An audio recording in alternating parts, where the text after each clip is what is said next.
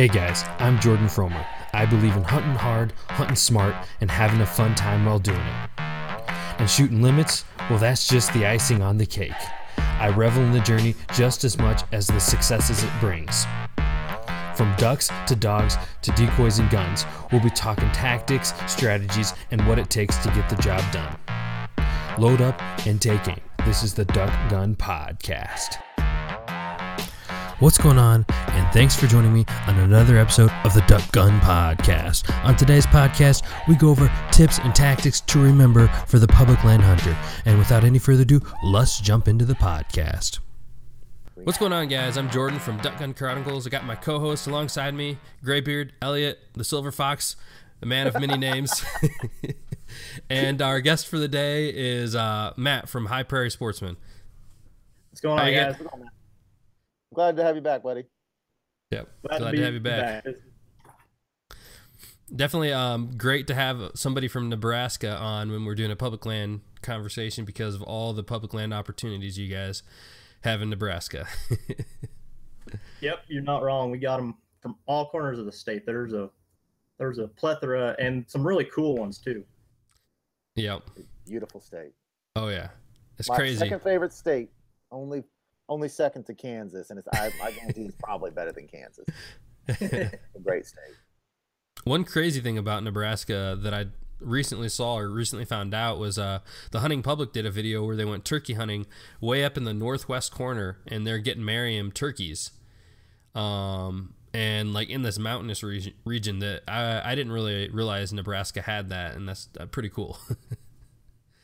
Yep. Was that the Pine Ridge? Yep. Yeah, that's really cool country up there. It's crazy.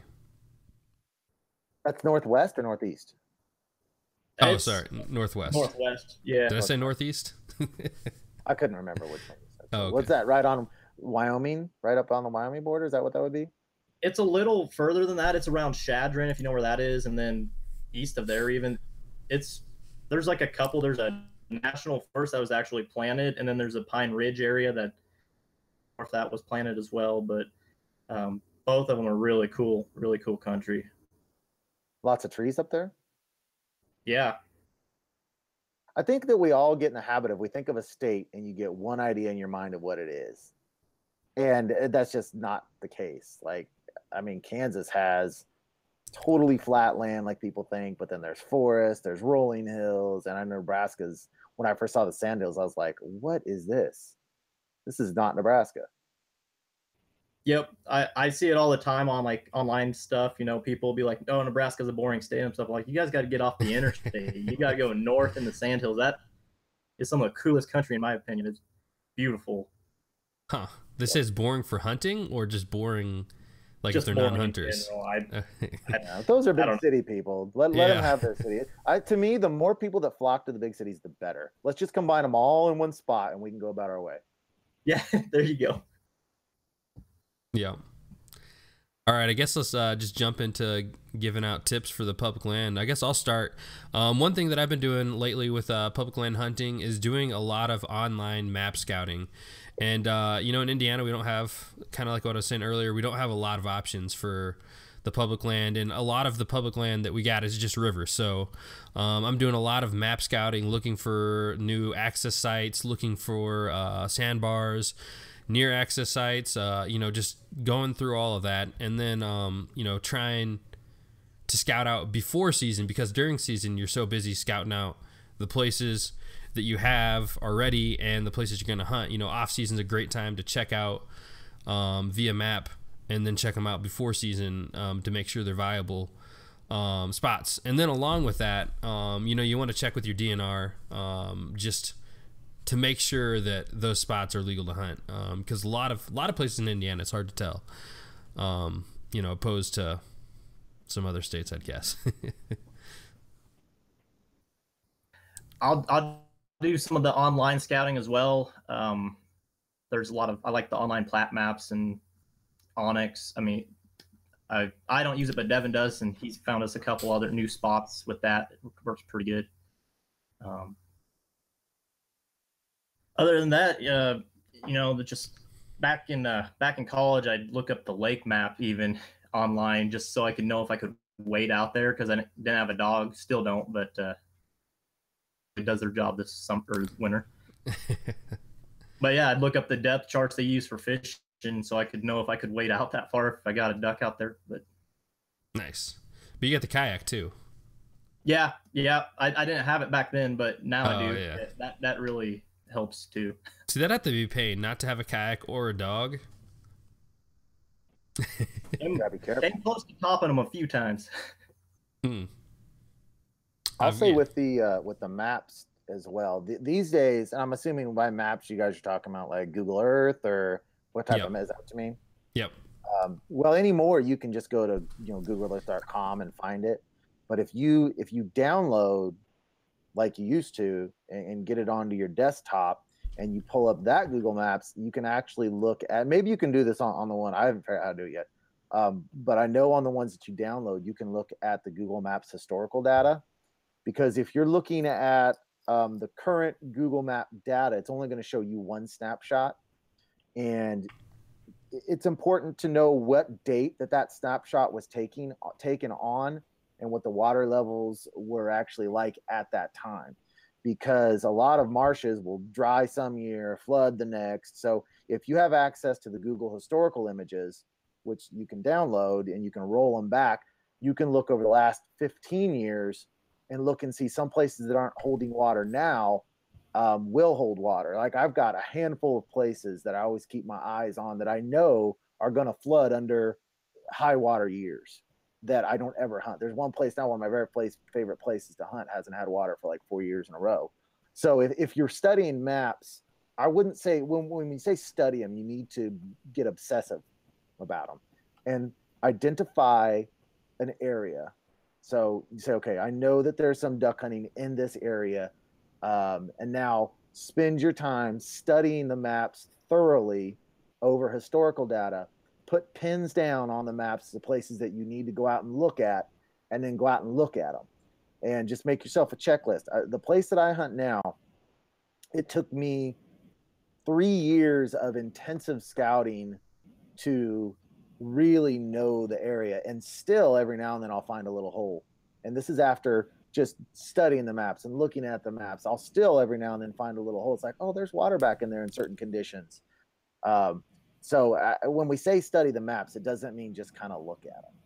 You're looking for areas that along rivers that might flood, that have flooded, and then get out there and walk and look, see what's growing up in it, and really spend lots and lots of time with these maps, and then boots on the ground after that. So with those flooded areas, is that considered public land then in Kansas, or is it just the floodplain? The place I'm talking about is all public. Okay. In the state of Kansas, which is not this way. In Missouri, any waterway is public. You just can't get outside of what they call the riverbanks. In Kansas, there's only about 3 rivers that are public. The rest of the rivers you just can't even touch, because in order to get in the other river systems, you have to have landowner permission on both sides anywhere that you go, so that makes it, to travel it with a boat, that makes it impossible, because you're talking, you'd have to have permission of 40, 50 guys if you went 5 miles or something. It's just not doable. So the navigable waterways that are public, if it floods outside the banks, you still can't do it. You have to stay inside of the high water mark. So the places I'm talking about are specifically inside of public hunting areas. So we've got an area around here that has lots of trees. You've got a big reservoir, and you've got river system. And that's a good place to look. Reservoirs where the river comes in to it are really good places to look. So it's pretty confusing though. Well, if you just look at the reservoir, look at the water system that goes into it. When you have high water, they're going to hold water in that reservoir, and so that water is going to back up into that river system. And as it backs up into that river system, you're going to have flooded pools. Well, how does it flood higher than the high water mark? Because that's what's confusing. Because you say the high water mark, and the high water mark should be where the water's the highest, right? And then if it floods past that, then that's the new high water mark. No, that's outside its banks. Okay. And these areas, this is all public what I'm talking about. So you've got the Kansas River where the high water mark pertains, right? And that's once you get into the Kansas River, you can go up and down it, all over it, but you cannot come outside of the banks, essentially, no matter what the water levels are. So if the water levels spill outside the banks into a cornfield, you can't go into it because that's now into a flooded area. Yeah, that makes sense. But in the wildlife areas, like the one I'm talking about, then you have a reservoir, and then the water system that flows into that, all of that is public, and all the fields that adjoin it, these are where most of the marshes are contained. But the thing is, you've got a couple marshes that 80% of the people hunt because you can just roll into the parking lot and get out and go. But then if you really get into it, there's all these other little pools and all these other areas that you can't just roll into a parking lot and see. You have to actually go and find. And those are the places that I'm talking about, the places that actually take work to finding. And once you find those, then you're not hunting with, shoulder to shoulder with people anymore. How are your rivers, Matt? In Nebraska, you can get on any body of water as long as you're not touching the bottom. Like basically all water. So you could go on someone's private pond if they dropped you in like a raft from a helicopter. But, yeah. I wish I could have been in some of these like original board meetings, like where they're like making the laws, like, no, you can be in the river, but if your foot touches, you're trespassing. Because like I've heard a lot of like stories like that from the fly fishing community as well, whereas like people will stand and watch, and if your boat like hits a rock under the water, then they can call the DNR on you for trespassing. It's just crazy. Yeah, it would be interesting to see how those things got set up the way they're set up. Yeah. Yep. See, at least in Michigan for the fly fishing, like the duck hunting and fly fishing are totally different. I had fly fishing in Michigan, and I thought about getting a hunting license for Michigan and hunting the rivers for there as well. But it's just, it's like Elliot's saying, you got to have permission on both sides. And it's just, it's impossible. So I'm just not getting a license to hunt there. Yeah. A lot of people just do it anyway, but especially in more rural areas, people are just like, well, screw that. We're gonna go these little rivers and do it anyway. But that's technically the way. Now, in Missouri, if it's, I think you can touch the bottom in Missouri. I think, I'm not positive. You can in Indiana. See, like, how do you, if you touch the bottom, like Matt's saying, like you couldn't wade out to get your bird. Like if you shot one, you'd have to be in a kayak, sitting off the bank 2 feet, shoot it, and then paddle out and get it, right? And technically you couldn't even have decoys with weights on them. Like if any of your property touches it, that is trespassing, at least in Nebraska. Like even throwing out a fishing line with a weight on it, that weight's touching the bottom, trespassing. Now, that's true of all rivers? All waters in Nebraska. Like private? I know that we canoed the Niobrara one time when we were up there fishing. Don't fall out. And is that true? So would that have been true? Because I mean, lots of people canoe and kayak the Niobrara. So that's true on that river as well? The Niobrara is like a special, I don't know, it has because it's like designated a scenic river or something. So I think Game and Parks has some agreement with landowners, or I don't know what the whole deal is with that, but there's a special agreement in place up there. Okay. And there's a few state parks along it too. So part of it's state owned. I know with Kansas, the ones they call navigable rivers. So rivers that they used to use for commerce, where they had merchant ships going up and down. Those are the ones they said, okay, these are public. But if you can't get some type of, if there was never any kind of merchant traffic on the waterways, then those are the ones that are all private. That's how Indiana is as well. So anyone that's navigable, you can hunt, you can touch the bottom, everything. I mean, you can even sit on the banks. Mm-hmm. Yeah, it's probably the truth. You probably can't come out of the riverbanks, just like Kansas, though. Because we can hunt the banks too. You can give up on the banks. You just got to determine where the high water mark is and not go past that. And that is the high river mark that's a subjective thing, obviously. Yeah. Or the high water mark, not the high river mark. High water mark. All right, Matt, you want to drop us some public land knowledge? Okay. Well, I guess probably one of the things I do, and I know Elliot wants to talk about this too, is I put in a lot more work than other people. That's one thing I think that'll really help more successful, especially on public land. I've hunted around like Lincoln and eastern Nebraska, and I see parking lots right there, and they'll set up 10 yards from the parking lot.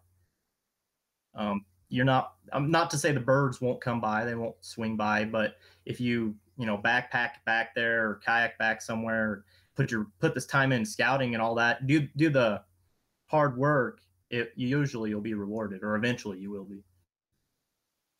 Yeah, and some of the reward from that is just being away from everybody else, because sometimes that's worth more than just having a great hunt. Getting out there further in seclusion and in nature.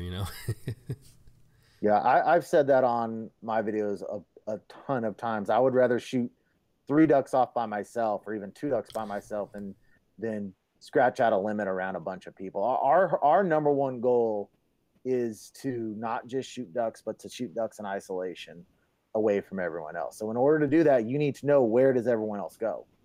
And you find where everyone else goes, which is typically going to be the best feed spots, because the game managers are going to cultivate those pools the best. So what starts happening is the ducks will sleep in those pools, and they will night feed in those pools.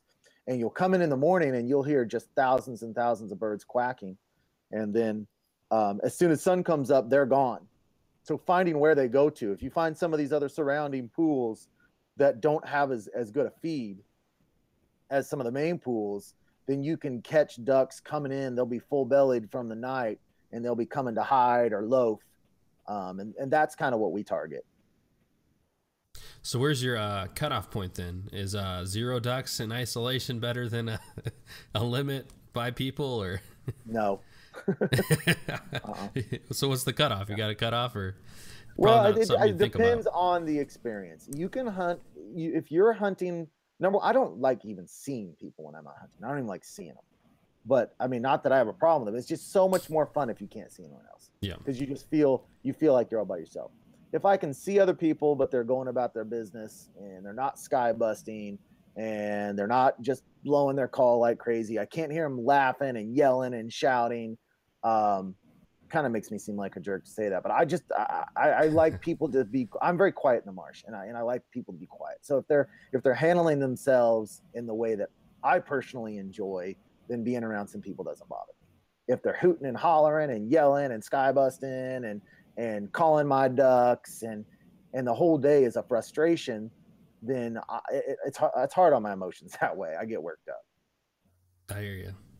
That reminds me, I had a experience like that last year where I went out and out in the marsh, and this is like a small section where like two groups can hunt at max probably, and so I'm on the front of this island. This guy is like 250 yards like behind this island, another island, and he's set up on that far side.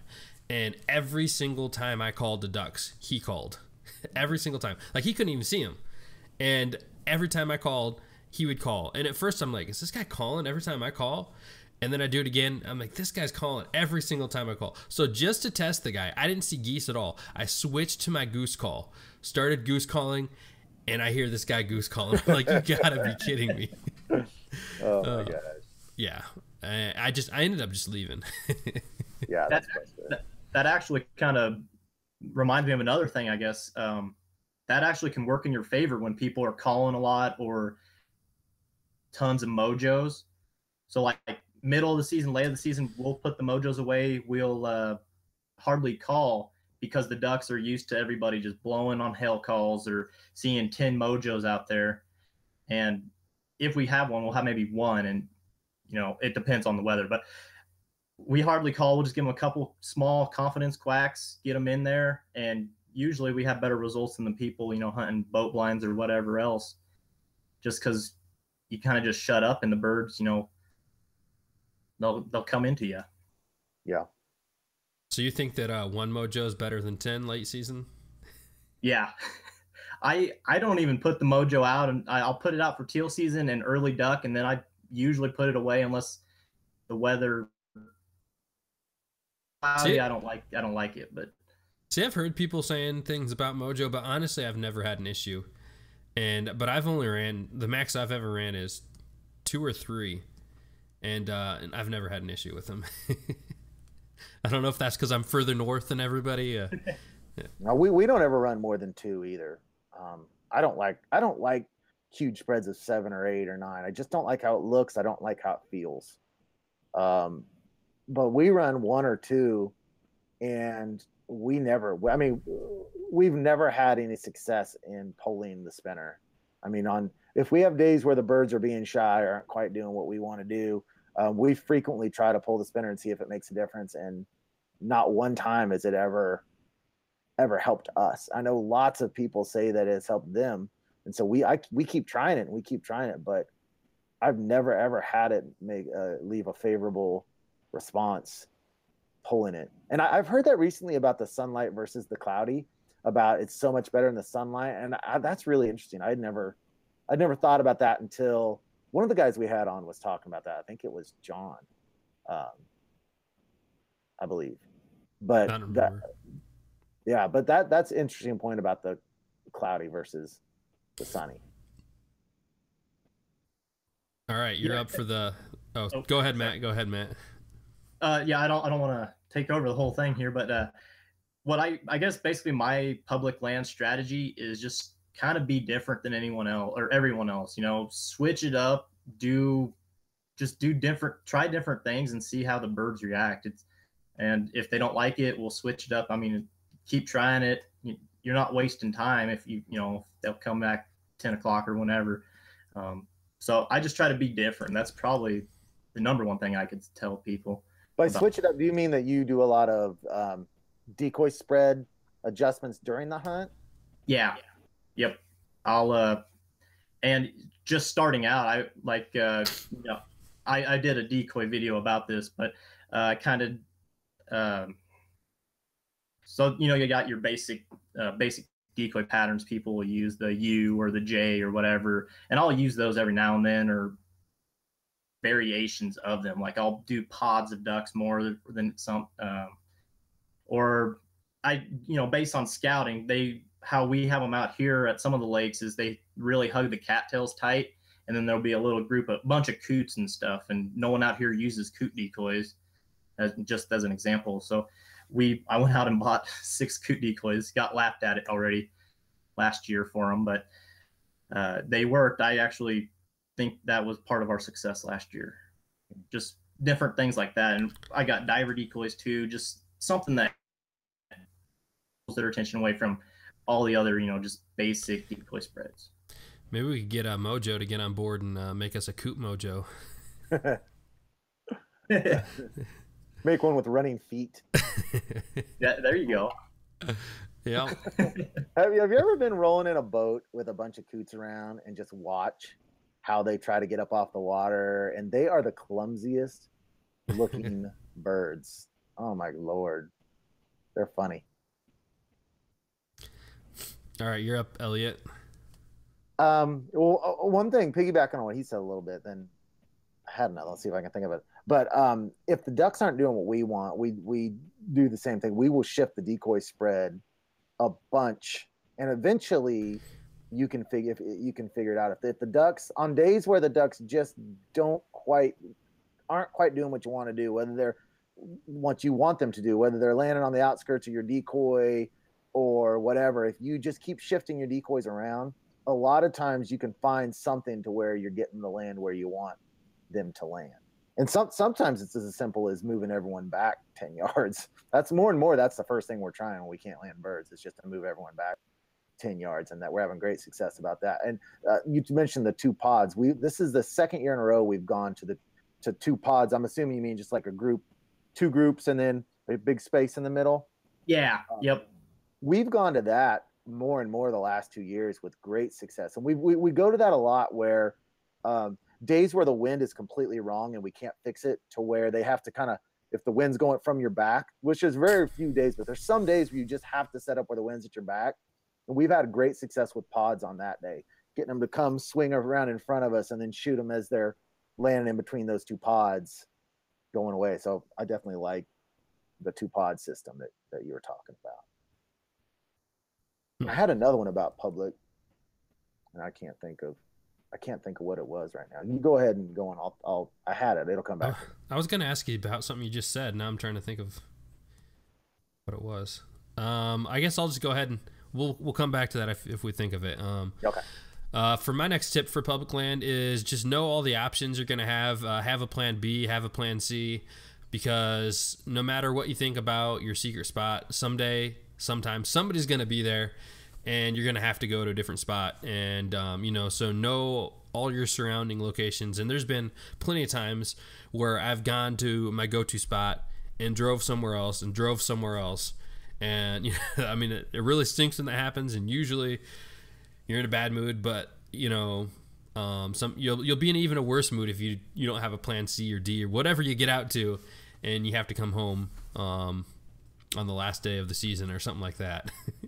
That is a really good one, having a plan B and a plan C. I think if everyone had a plan B and a plan C, you would see less crowding.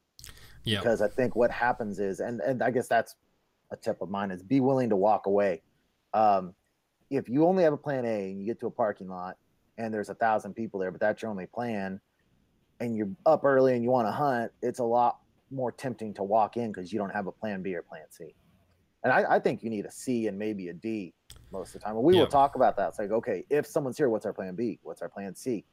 In fact, one of our videos from season 2, we had a really great hunt where someone beat us into a spot and we went to plan B, and it ended up being a really good hunt. But if everyone has a plan A, B, and C, you're going to get a lot less crowding. And then even when you're walking in, if you're walking into a public spot and you can't find a place to set up, then you need to turn around and walk out. And that takes a lot of self-discipline.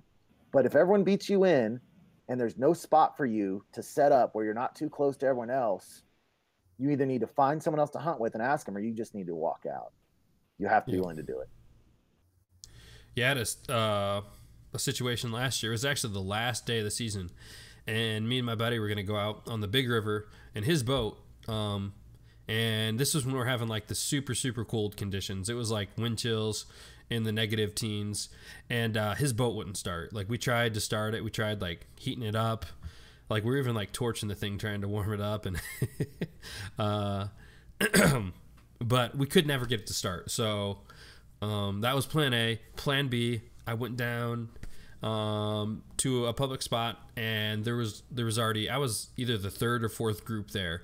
And so I just left.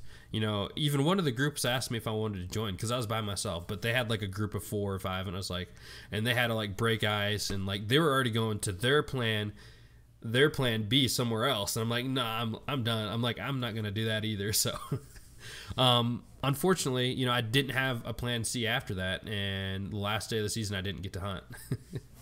It takes discipline to do that, but it's not worth ruining other people's hunts just because you haven't planned properly and you get beat in somewhere. It's not worth it. Yeah. Move on to another day. I need to give a quick shout out. I've got a cousin apparently that I don't know that just reconnected with my father in New Jersey named Lisa. And so she's watching right now. So hello, Lisa. My cousin I've never met, but my dad has a really cool, well, it's not really a cool background, a really tragic background with his dad and brothers dying. And so he's reconnecting with some of his family members. So I wanted to give a shout out to Lisa. What's up, Lisa? So Matt, Fumble says start boat the night before. Yeah, that's a great one. For public, anytime you're putting on your boat, start it the night before. Make sure it's working. That's a good idea. Yeah. Excellent. I don't have to think about that because I use a canoe, so it's just, paddle. Yeah. So Matt, you probably don't have to have a plan A or B or all that. You just have plan A, and there's so much wide open space. You just go there and never have competition. Well, yeah, it kind of depends where we hunt. In the Sandhills, there's a lot of public areas, and they're so big. So I don't think we've seen a person hunting up there yet, other than we had one hunt get cut short by some fishermen, but that was it. But we haven't seen anyone duck hunt up there. Maybe that'll change this fall after the past videos. I don't know. Yeah, well, maybe you keep posting your videos, that'll change. Yeah, you're gonna have to change the name. Anonymous Nebraska location. I stopped talking about Kansas after somewhere during season 2, where I just decided that people were kind of messaging me like, hey, I just decided that I would drop the name out, and I talk about it here on the podcast, but in my videos I don't really talk about Kansas anymore. I got started to get a little more paranoid. I've had people comment already asking where they, where we hunt or even where we fish, and I won't answer that. I'll respond to anyone else, any other comments, but I won't tell you. I mean, you got to put in some of the work yourself. Yeah, don't give them any info. Yeah. I get people emailing me all the time saying, I'm coming to Kansas in this month. Where should I go? What should I expect? I may tell you, but it's not going to be anywhere that I'm going to be hunting. I can promise you that. First, you're going to need a check for the guide service. Yeah. You need a down payment. And so a couple things that I forgot to mention earlier about the maps. Sorry to do this all out of order, but one tip for the maps that is pretty useful. I know in Indiana, we can't hunt in city limits. I'm pretty sure that's the same everywhere, but one tip for Google Maps, if you're curious if your location is within city limits, if you type in the city and search it on Google Maps, it'll put a red boundary all the way around it, and you can see if your spot in the river is outside of the city limits. So like, let's say it's in I'm trying to like Kansas City. You just type in Kansas City, and it'll put a boundary all the way around it, and you can look on the river and see if your spot's outside of it. So I always do that when I'm looking at new spots, because Indiana is pretty close to cities everywhere, unfortunately. No, and then another thing that I was thinking of, there's a spot that I've been looking at on the maps, and it's like almost 2 hours away from my house. And I was curious how far you guys are willing to drive to go to public land spots regularly, because I know you guys are probably with or without camping. Without camping. Without an overnight? What about you, Matt? Without an overnight. What about you, Matt? Oh, I've gone 90 minutes one way. So, 3 a.m. get up time, and then get out there about half hour or whatever before shooting time to get set up and everything. 90 minutes. That's about the max I've done so far. One time we did 3 hours for a snow goose hunt. But that's a one-time thing. We got up 3 hours, charged back. I'm with Matt though. 90 minutes is, if I'm going to do it consistently, that hour and a half is kind of my outer limits. Now, if the place was just amazing, you might stretch me to an hour and 45. But typically, an hour and a half is. I really don't want to do more than that consistently.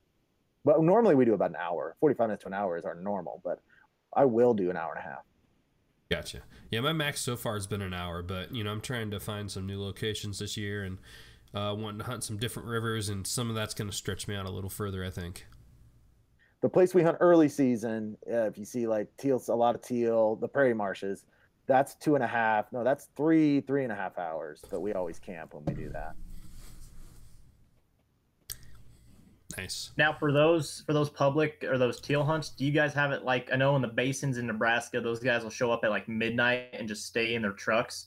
Mm-hmm. Is it like that down there, like a war zone pretty much? Or well, the opening can be like that, but there's no. I mean, there are a few people I know on our teal opener. Well, it was actually opening day of regular last year when we were in the tornado. If you guys remember that video. We got to the parking lot and there was one truck there that had slept, but we were walking before they were out of their truck sleeping. But it depends on where it is. There are certainly places in Kansas where people do that, but not typically the place that we go. Okay. So there's this this time last year. It was the first opening day of early goose season, and similar like you guys saying, like people sleeping out in their trucks, but these guys were sleeping out in their boat. And so they'd been out there. I think they'd been out there since the evening before. So anyways, I got to the boat launch like 4:30. I thought I was going to be the first one there, and these guys are already down the river. So I'm in my canoe. I can go upstream or downstream. I have no idea where these guys went. And so I picked one way, and I went upstream. And, I knew where the geese were at, and go up there. And apparently they'd got in there before the geese, because all the geese were roosted right next to these guys in their boat. And so I go past them and like just bust up, like literally it was like 500 geese or something. But these guys didn't have their lights on. Obviously they were asleep in their boat. And so unfortunately, you know, they were right there. I probably messed up their hunt too, because all the birds just flew away. But yeah, it gets crazy when people are camping out in their boat and you don't know which way they went, and you can't really beat them, you know, if they're staying there all night. Well, that's normally opening day stuff. Yeah. So, all right, I want to get you guys, so you guys can get close on this. So Kansas put out their numbers. I saw historical numbers for your average hunter, how many times he hunts per year. I'll go with you first, Jordan. In Kansas, how many times a year do you think the average hunter goes out duck hunting? Out of all the people, all the duck hunters that hunted, because we have a system where you have to log when you hunt. So they have this data. They know for a fact. How many times a year do you think the average duck hunter went hunting? In Kansas, I'm going to say, oh man, it's got to be low. I'm going to say single digits, because I know we're outliers, and there's probably a lot of people just go like opening day. So I'll say 4. 4? What do you think, Matt? He took my number. I'll go 3. It was 5. 5. The average guy. So if you think of all the guys like us that go out as much as we can, we're outliers one way. There are a bunch of people that go out just 1-2 times. There's a bunch of people that only go out opening day. How many times do you go out, Matt? Do you keep track? Yeah.